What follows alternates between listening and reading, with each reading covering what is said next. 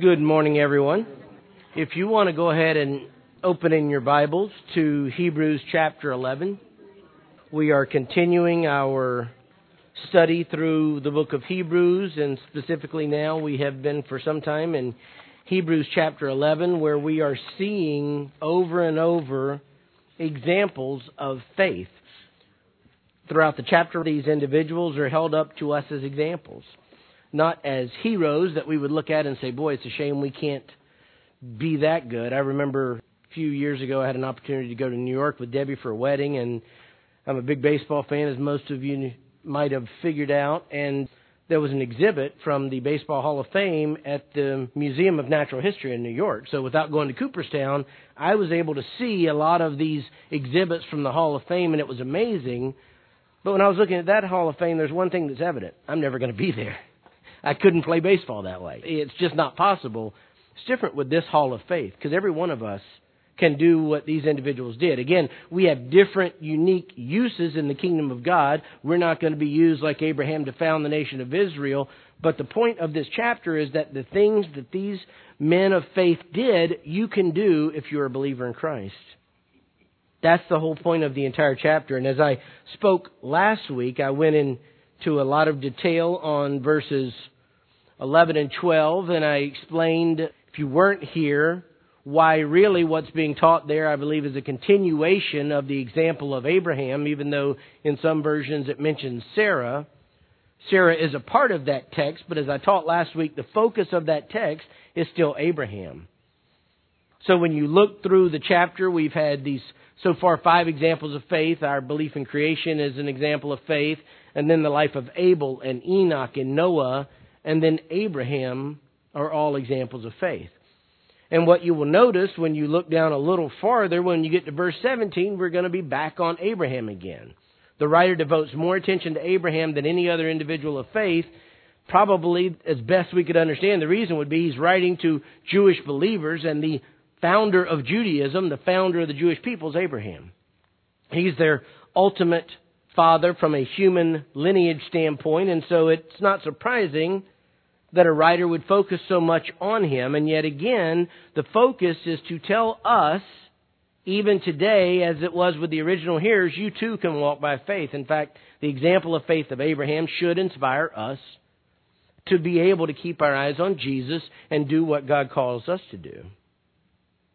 Ultimately, what we saw last week, when you boil it all down, is that God is faithful to do what He promised. If God promises something, He will accomplish it, no matter the limitations from a physical standpoint. Even if it's not physically possible, God can overcome all of those circumstances. If God has promised it, He will do it. And that, of course, gives us great hope as the children of God, because all the promises of God for His children, He'll never leave us nor forsake us. He won't allow us to be tempted beyond what we're able. He'll always provide a way of escape in temptation. Jesus has gone to prepare a place for us, and He'll bring us to Himself. Nothing can separate us from the love of Christ. All of these things, all of these promises of God, we know these promises are true, and the whole point of the writer of Hebrews is you can believe them and you can act on them just like Abraham did. No matter your circumstances or trials, no matter how hopeless it may seem, God's Word will not fail, and God will not go back on His Word.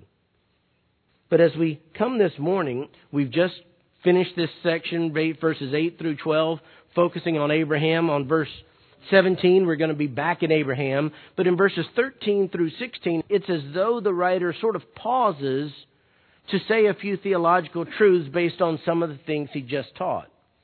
He's going through these examples. He's going to come back to the examples, but he sort of stops and does a little bit of a teaching point to remind us of some truths that assisted some of his examples of faith in walking as God wanted them to walk. Now, again, as I've been doing most of this chapter, I've not prepared a specific outline because of the way the chapter's laid out. It's not conducive for me to say 3 parts, 4 parts. I suppose I could have created something like that. What we're going to be doing is just walking through these verses this morning. And I think you're going to find a lot of encouragement. Because what we're going to see is that even if we don't receive material prosperity, material blessings on this earth, even if things don't go correctly on earth for us, if we keep our eyes fixed on the heavenly reality, we'll be able to endure. We'll not just be able to endure as suffering martyrs, we'll be able to thrive, and we'll be able to walk by faith no matter what this world throws at us. So I'm going to read verses 13 through 16 in a comprehensive one reading, and then I'm going to come back and I'm going to break this down, and we're going to walk through what this means both to the original hearers, but what it means for us as well. Beginning in verse 13, the author says this: "All these died in faith without receiving the promises. But, having seen them and having welcomed them from a distance, and having confessed that they were strangers and exiles on the earth. For those who say such things make it clear that they are seeking a country of their own. And indeed, if they had been thinking of that country from which they went out, they would have had opportunity to return. But as it is, they desire a better country, that is, a heavenly one. Therefore, God is not ashamed to be called their God, for He has prepared a city for them." Now, the first thing that we run up against is we want to understand who is being spoken of here, because the writer starts verse 13 with, "All these died in faith." Well, the first point is, who's these? Who is he speaking with? Because he's already talked about Abel and Enoch and Noah and then Abraham, and he's mentioned Isaac and Jacob in his discussion of Abraham. So who specifically is he talking about? I think as we look through this, you'll see that what he's doing is he's talking specifically about Abraham, Isaac, and Jacob. He's talking specifically here about the patriarchs. He's already made clear in verse 8 that Isaac and Jacob were fellow heirs of the same promises. And in a Jewish context, the God of Abraham, the God of Isaac, the God of Jacob would be recognizable. And so I think when he's talking in verse 13, all these died in faith, he's not talking about Noah and Enoch and Abel. He's talking specifically about the patriarchs. Now, why do I say that? Well, one of the reasons is because Enoch didn't die. We talked about that. He never died. He was taken straight into heaven. So he can't be talking about Enoch here, because he couldn't be saying Enoch died in faith, because Enoch never did. Also, when you look at the context of the surrounding verses, and you look down into verse 15, as I had read it, you'll see he's talking about those who went out. Well, that would have specific applicability to Abraham, who he and his descendants ultimately went out of the land where they were from.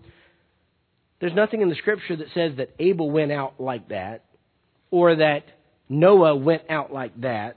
So it seems like in the immediate context, he started talking about Abraham at verse 8. He's going to talk about Abraham at verse 17. This little interlude, this little discussion seems to be focused on the life of the patriarchs and what they would know about the patriarchs. And so he's saying that Abraham and Isaac and Jacob, they died in faith. Now, this goes beyond just saying they were believers. It's showing that they persevered despite all of their imperfections, despite all of their weaknesses, despite the clear examples we could find where they didn't behave in an appropriate manner. At the end of the day, they had faith that endured. They had faith that allowed them to move beyond the temporal earth that they stood on. As one commentator that I highly respect, that I enjoy reading, said they continued to look forward to the fulfillment of those promises which God had made to them. In other words, the fact that all of the promises weren't fulfilled, and I'll get into that more, wasn't a deterrent to them. They had their eyes fixed upon Jesus. Period. In fact, when he says all these died in faith without receiving the promises, he's highlighting the fact that all of the things that were promised to Abraham and to Isaac and to Jacob didn't come to pass in their lifetime. Now, this doesn't mean that nothing ever occurred. In fact, hold your place in verse 11. I want to go back to something that I want to tie it together, because if you went back and looked, you could get confused on this. But you look back to Hebrews chapter 6, because you have an interesting statement, and if you didn't understand it and you didn't look closely at it, you might think Scripture was contradicting itself, but it's not.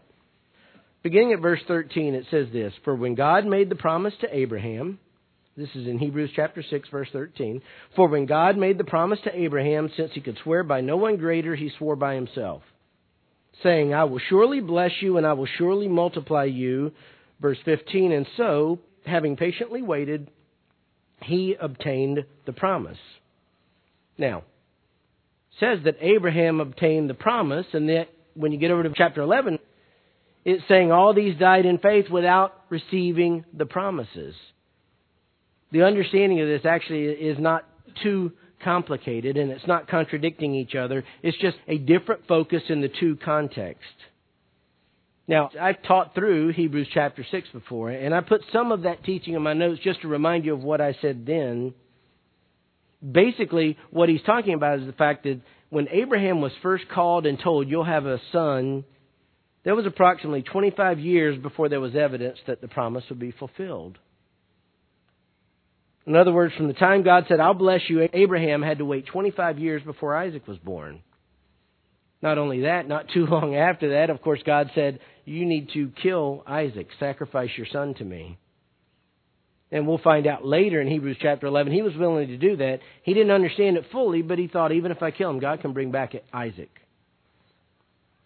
The point was that Abraham saw a promise fulfilled. The promise was, you'll have a descendant by Sarah.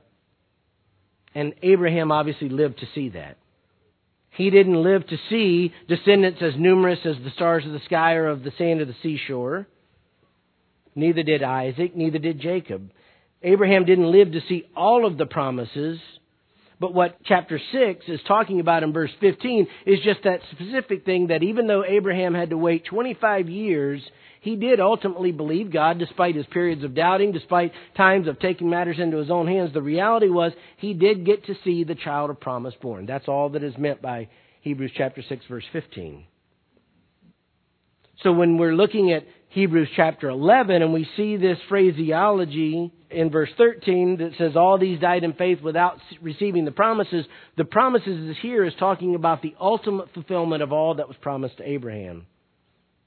Abraham was promised descendants more numerous than you could count. He didn't live to see that. He was promised the title deed to specific real estate. Look over to there, to there, to there, that's your land. He never owned it. In fact, neither did his son or his son after him. And ultimately, the promise that was made to Abraham, the crux of it, the ultimate fulfillment of it, was that Abraham was promised that the Christ, the Messiah, would come through him. Hold your place here. We're going to look at a couple of passages in Genesis. I was thinking through one of the joys of studying the book of Hebrews over this period of time is that it's caused me to spend a lot of time in the Old Testament, and I love studying the Old Testament. But turn to Genesis chapter 22, because I want to point out how these promises, certain promises were made to Abraham. They were reiterated to Isaac. They were reiterated to Jacob, which again provides more impetus for my conclusion that in verse 13, when he says all these, he is talking about these patriarchs, Abraham, Isaac, and Jacob. In Genesis chapter 22, verses 15 through 18, we see one of the times that God called to Abraham. According to the text, it was the second time. Verse 15.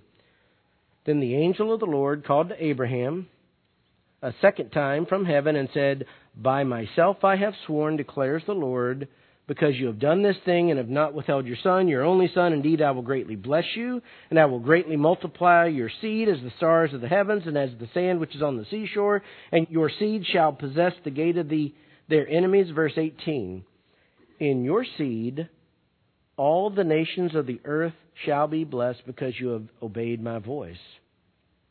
So that's a promise that transcends his life. All the nations are going to be blessed through the seed of Abraham. Flip over a few chapters to Genesis chapter 26. Genesis chapter 26, you see that God is reiterating promises. We're going to look at verses 1 through 4 of Genesis chapter 26. In verses 1 through 4, God is reiterating this promise to Isaac. In other words, God promised this to Abraham. He's making clear in the text that said they're fellow heirs of the same promises. God reiterated these promises. Genesis 26, 1 to 4. Now there was a famine in the land, besides the previous famine that occurred in the days of Abraham. So Isaac went to Gerar to Abimelech, king of the Philistines. The Lord appeared to him and said, Do not go down to Egypt. Stay in the land of which I shall tell you. Verse 3. Sojourn in this land, and I will be with you and bless you. For to you and to your descendants I will give all these lands, and I will establish the oath which I swore to your father Abraham. I will multiply your descendants as the stars of the heavens, and will give your descendants all these lands, and by your descendants all the nations of the earth shall be blessed. Turn a couple of more chapters. Genesis 28. Genesis 28. We're going to start reading at verse 10. But this is a situation where God came to Jacob. So you had Abraham, then you have Isaac, now you have Jacob.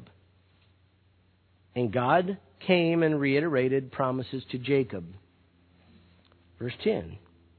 Then Jacob departed from Beersheba and went toward Haran. He came to a certain place and spent the night there because the sun had set, and he took one of the stones of the place and put it under his head and lay down in that place. He had a dream, and behold, a ladder was set on the earth with its top reaching to heaven, and behold, the angels of God were ascending and descending on it. And behold, the Lord stood above it and said, I am the Lord, the God of your father Abraham and the God of Isaac. The land on which you lie I will give to you and to your descendants. Your descendants will also be like the dust of the earth, and you will spread out to the west and to the east and to the north and the south.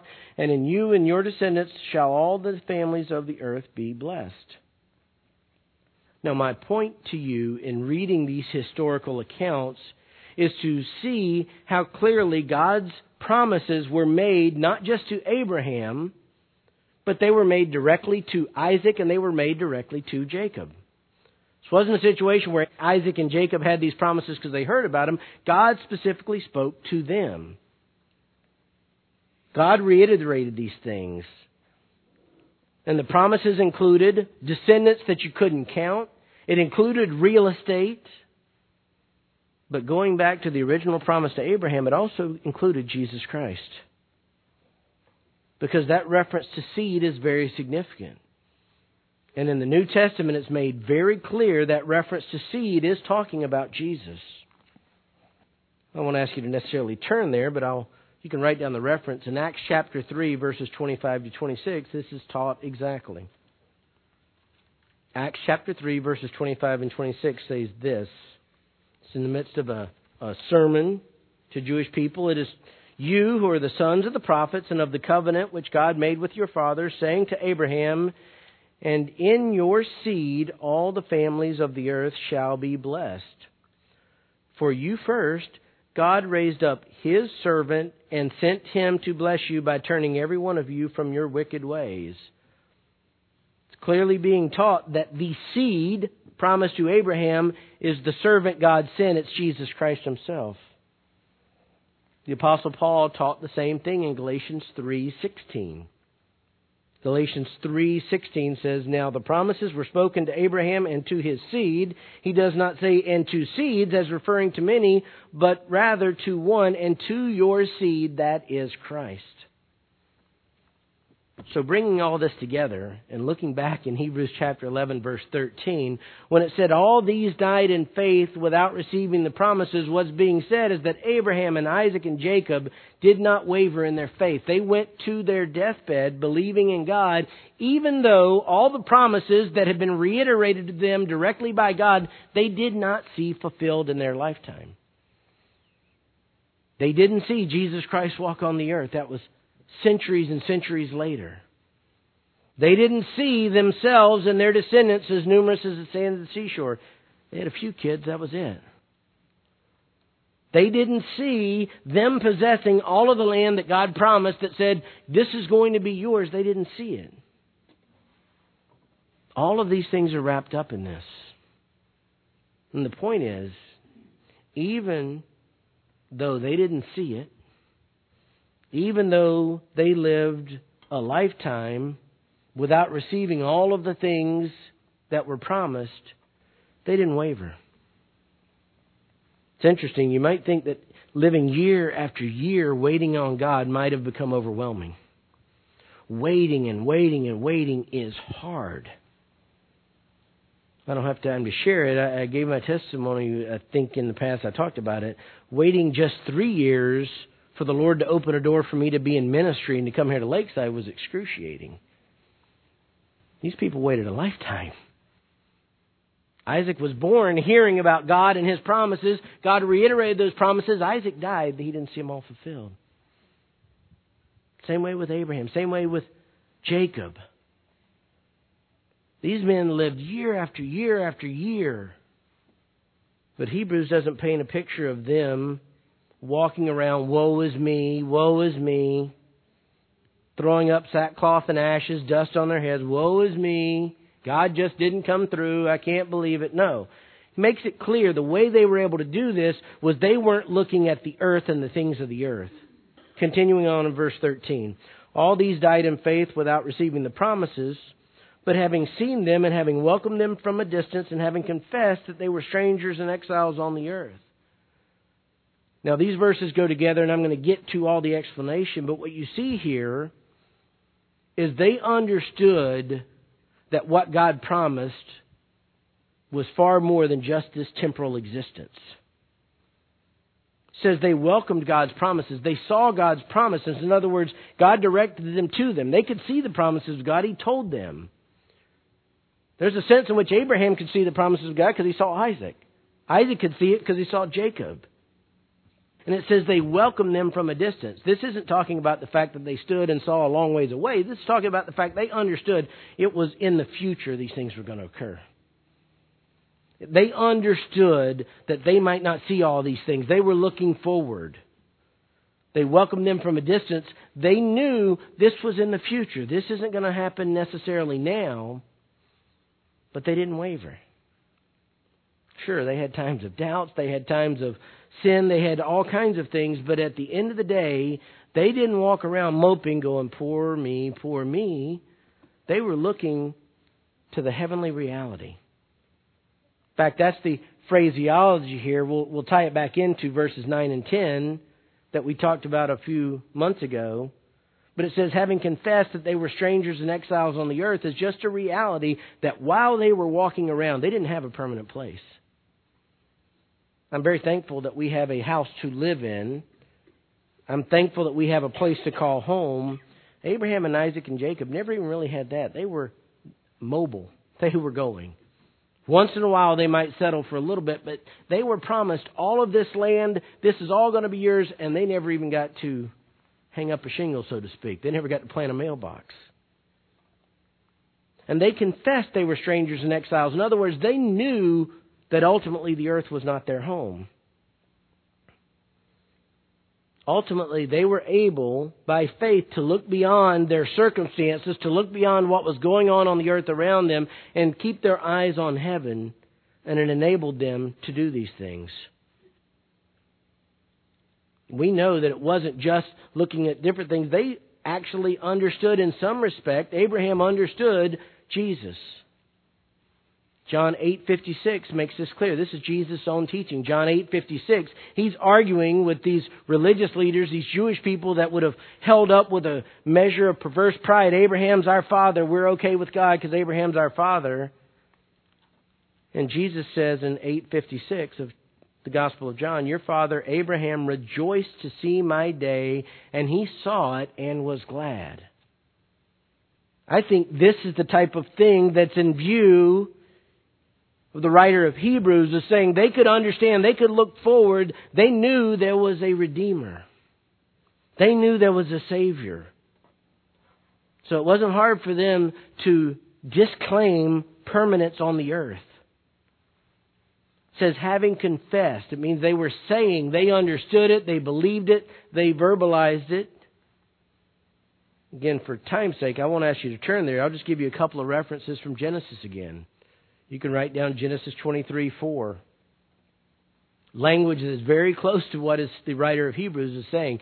This was when Abraham wanted to bury Sarah. I mean, he's in the promised land. God said, you go, I'll show you where to go. He went.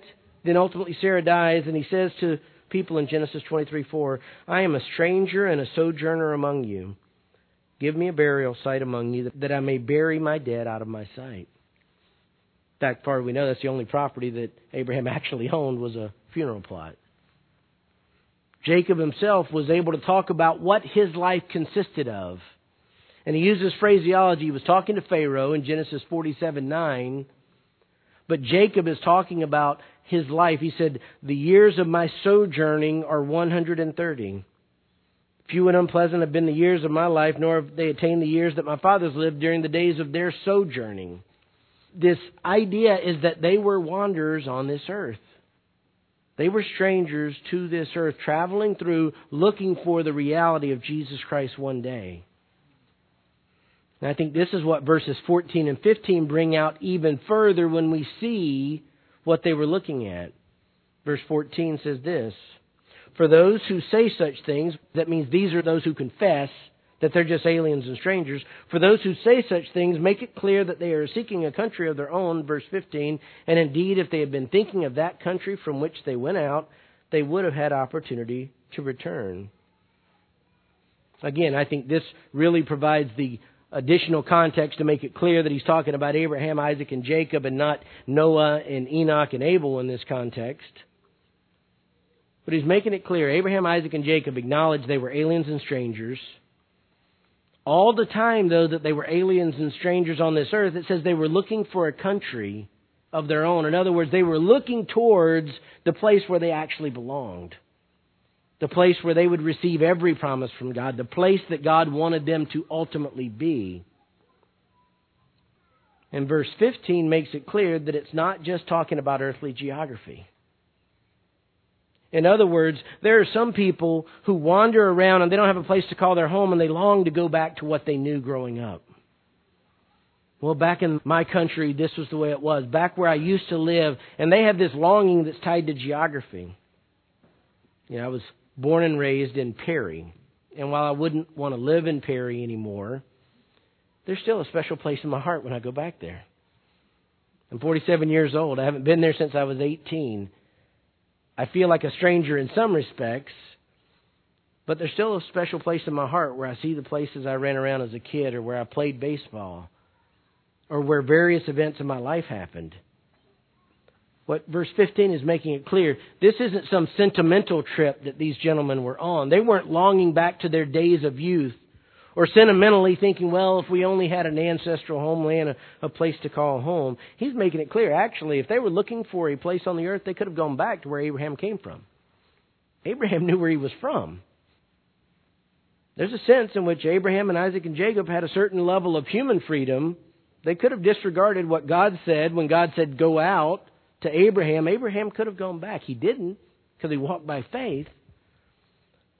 But the writer is just pointing out, look, if all of these men wanted was real estate, well, they could have gone back to the real estate they knew. In fact, Abraham would have had a claim on that real estate probably, and he could have been there. But Abraham didn't do that, and Isaac and Jacob followed in his footsteps. Ur was Abraham's original home, according to Genesis chapter 11. He came from Ur. It was the home of his father before him. And it's not like Abraham forgot where he came from. In fact, if you recall, and again, just write down these references, in Genesis 24, 2-4. Genesis 24, 2-4. Abraham wanted a son for Isaac, and he didn't want his son's wife to come from all the people they were living with. And if you remember the story, he said, you don't take my son, he stays here with me, but you go back to where I came from. Find a wife for my son. He said, but you will go to my country and to my relatives and take a wife for my son Isaac. Abraham knew where his family lived. If all they were looking for was a place on earth to call home, if they just were looking for some security that might come from being where your family is, Abraham could have gone. That's what verse 15 is talking about. But he wouldn't go. He wouldn't even allow Isaac to go. Because there was a greater desire to be where God wanted him to be than just to find personal security or comfort on this earth, because they were just passing through this earth. In fact, when you read the accounts, at one point Jacob actually did go back to where some of his family was from. You remember he tricked his father with his mother's help, and he thought his brother was going to kill him, and so got away from there. In fact, Rebekah told Isaac, look, I can't stand all these women around here. How about you send him back to where I'm from and we'll find a wife for him there. That's what he did. He went and worked for Laban, and then a long time Laban tricked him. All that kind of thing. The point is, he knew where he was from. They always did.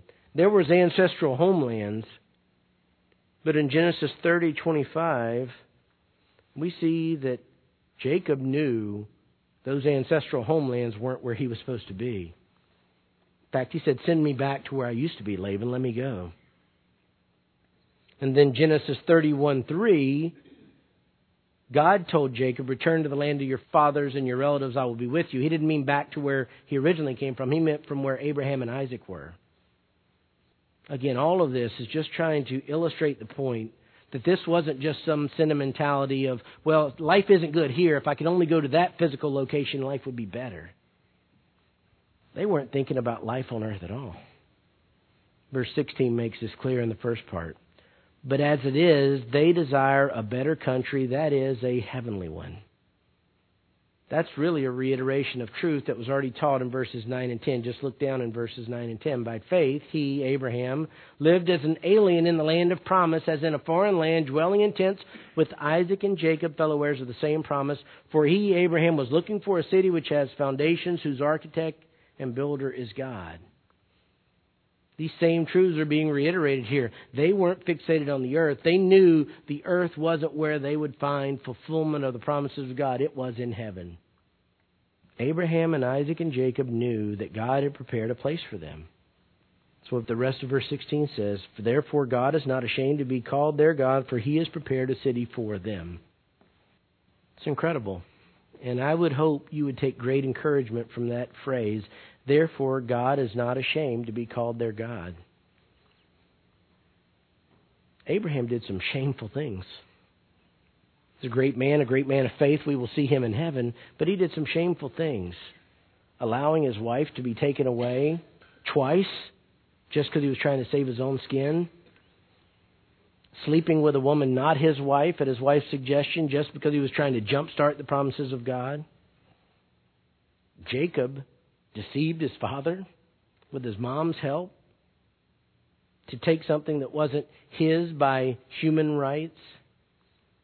You see example after example. These men were fallible. They didn't live perfect lives. But because they had faith, the Scriptures say God is not ashamed to be called their God. This is an expression of a reality. If you look at how God describes himself later to future generations, just write down the reference, Exodus 3:6. This isn't the only place, but Exodus 3:6 is a good illustration of the reality of what the writer of Hebrews was teaching.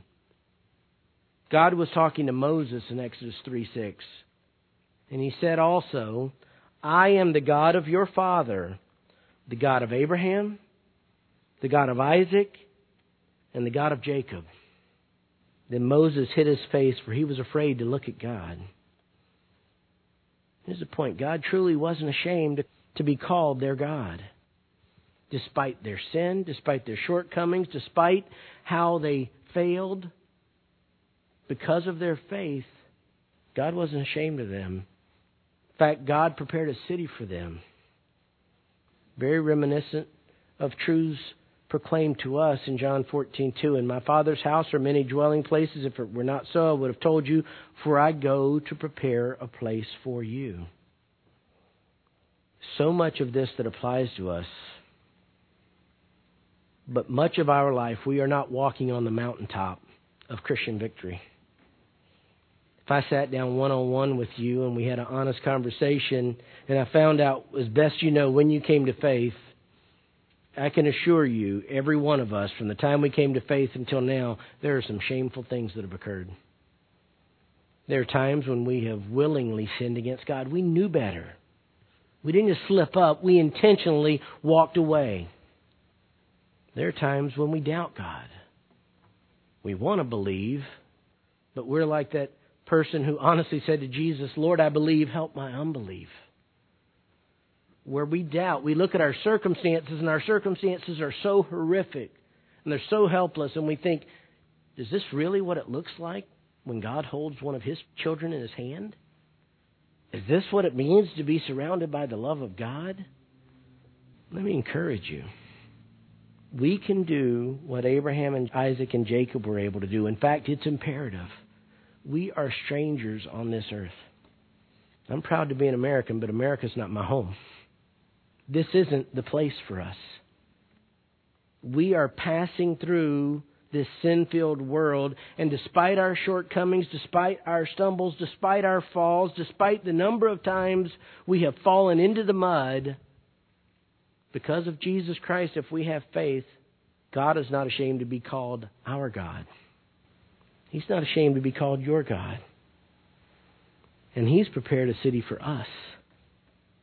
If you are tempted to be discouraged or to doubt or to worry, the patriarchs, Abraham and Isaac and Jacob, are examples to us. Walk by faith. No matter how unworthy you feel at times, no matter how far you have fallen short, no matter how much you have sinned, if you have genuine faith in Jesus Christ, if you've placed your faith in Jesus Christ and Him alone for the forgiveness of your sins, if He is your substitute, sin bearer, the promises of God are true. John 10:27-29, I'll leave you with these encouraging words. My sheep hear my voice, and I know them, and they follow me. And I give eternal life to them, and they will never perish, and no one will snatch them out of my hand. My Father who has given them to me is greater than all, as no one is able to snatch them out of the Father's hand. No matter what you face on this earth, if you walk in faith, those promises are a reality, and they'll never go away. Please join me in prayer. Dear Heavenly Father, we can't fully comprehend the extent of your love for sinners like us. Lord, when we are thinking rightly, when we are walking by your Spirit, we would never dream of doing anything to disappoint you. And yet, Lord, even though we know better, in a sin-filled world, living in a body that still has fleshly desires, we stumble and fall. And yet, Lord, because of Christ, you're not ashamed to be called our God. Lord, I pray that we can take comfort in that. I pray that you will encourage us to walk by faith. Lord, so many times we think if our circumstances changed, if this was different, if that was different, if I had more money, if I had different health, if I had a different medical report, if I had a different job. Yet, Lord, none of those things are at the heart of who we are as your children. Help us get our eyes off of all of those things. Lord, you know what we need, you'll provide. Lord, help us keep our eyes fixed on where we truly belong, which is in heaven with you. Lord, help us lay aside any entanglement, any distraction, anything that would separate us from wholehearted devotion to you, and let us fix our eyes on Jesus. And Lord, enable us by the power of your Spirit to run the race that you've put in front of us, knowing all along that our hope is in heaven with you. We ask these things, Lord, in Jesus' name. Amen.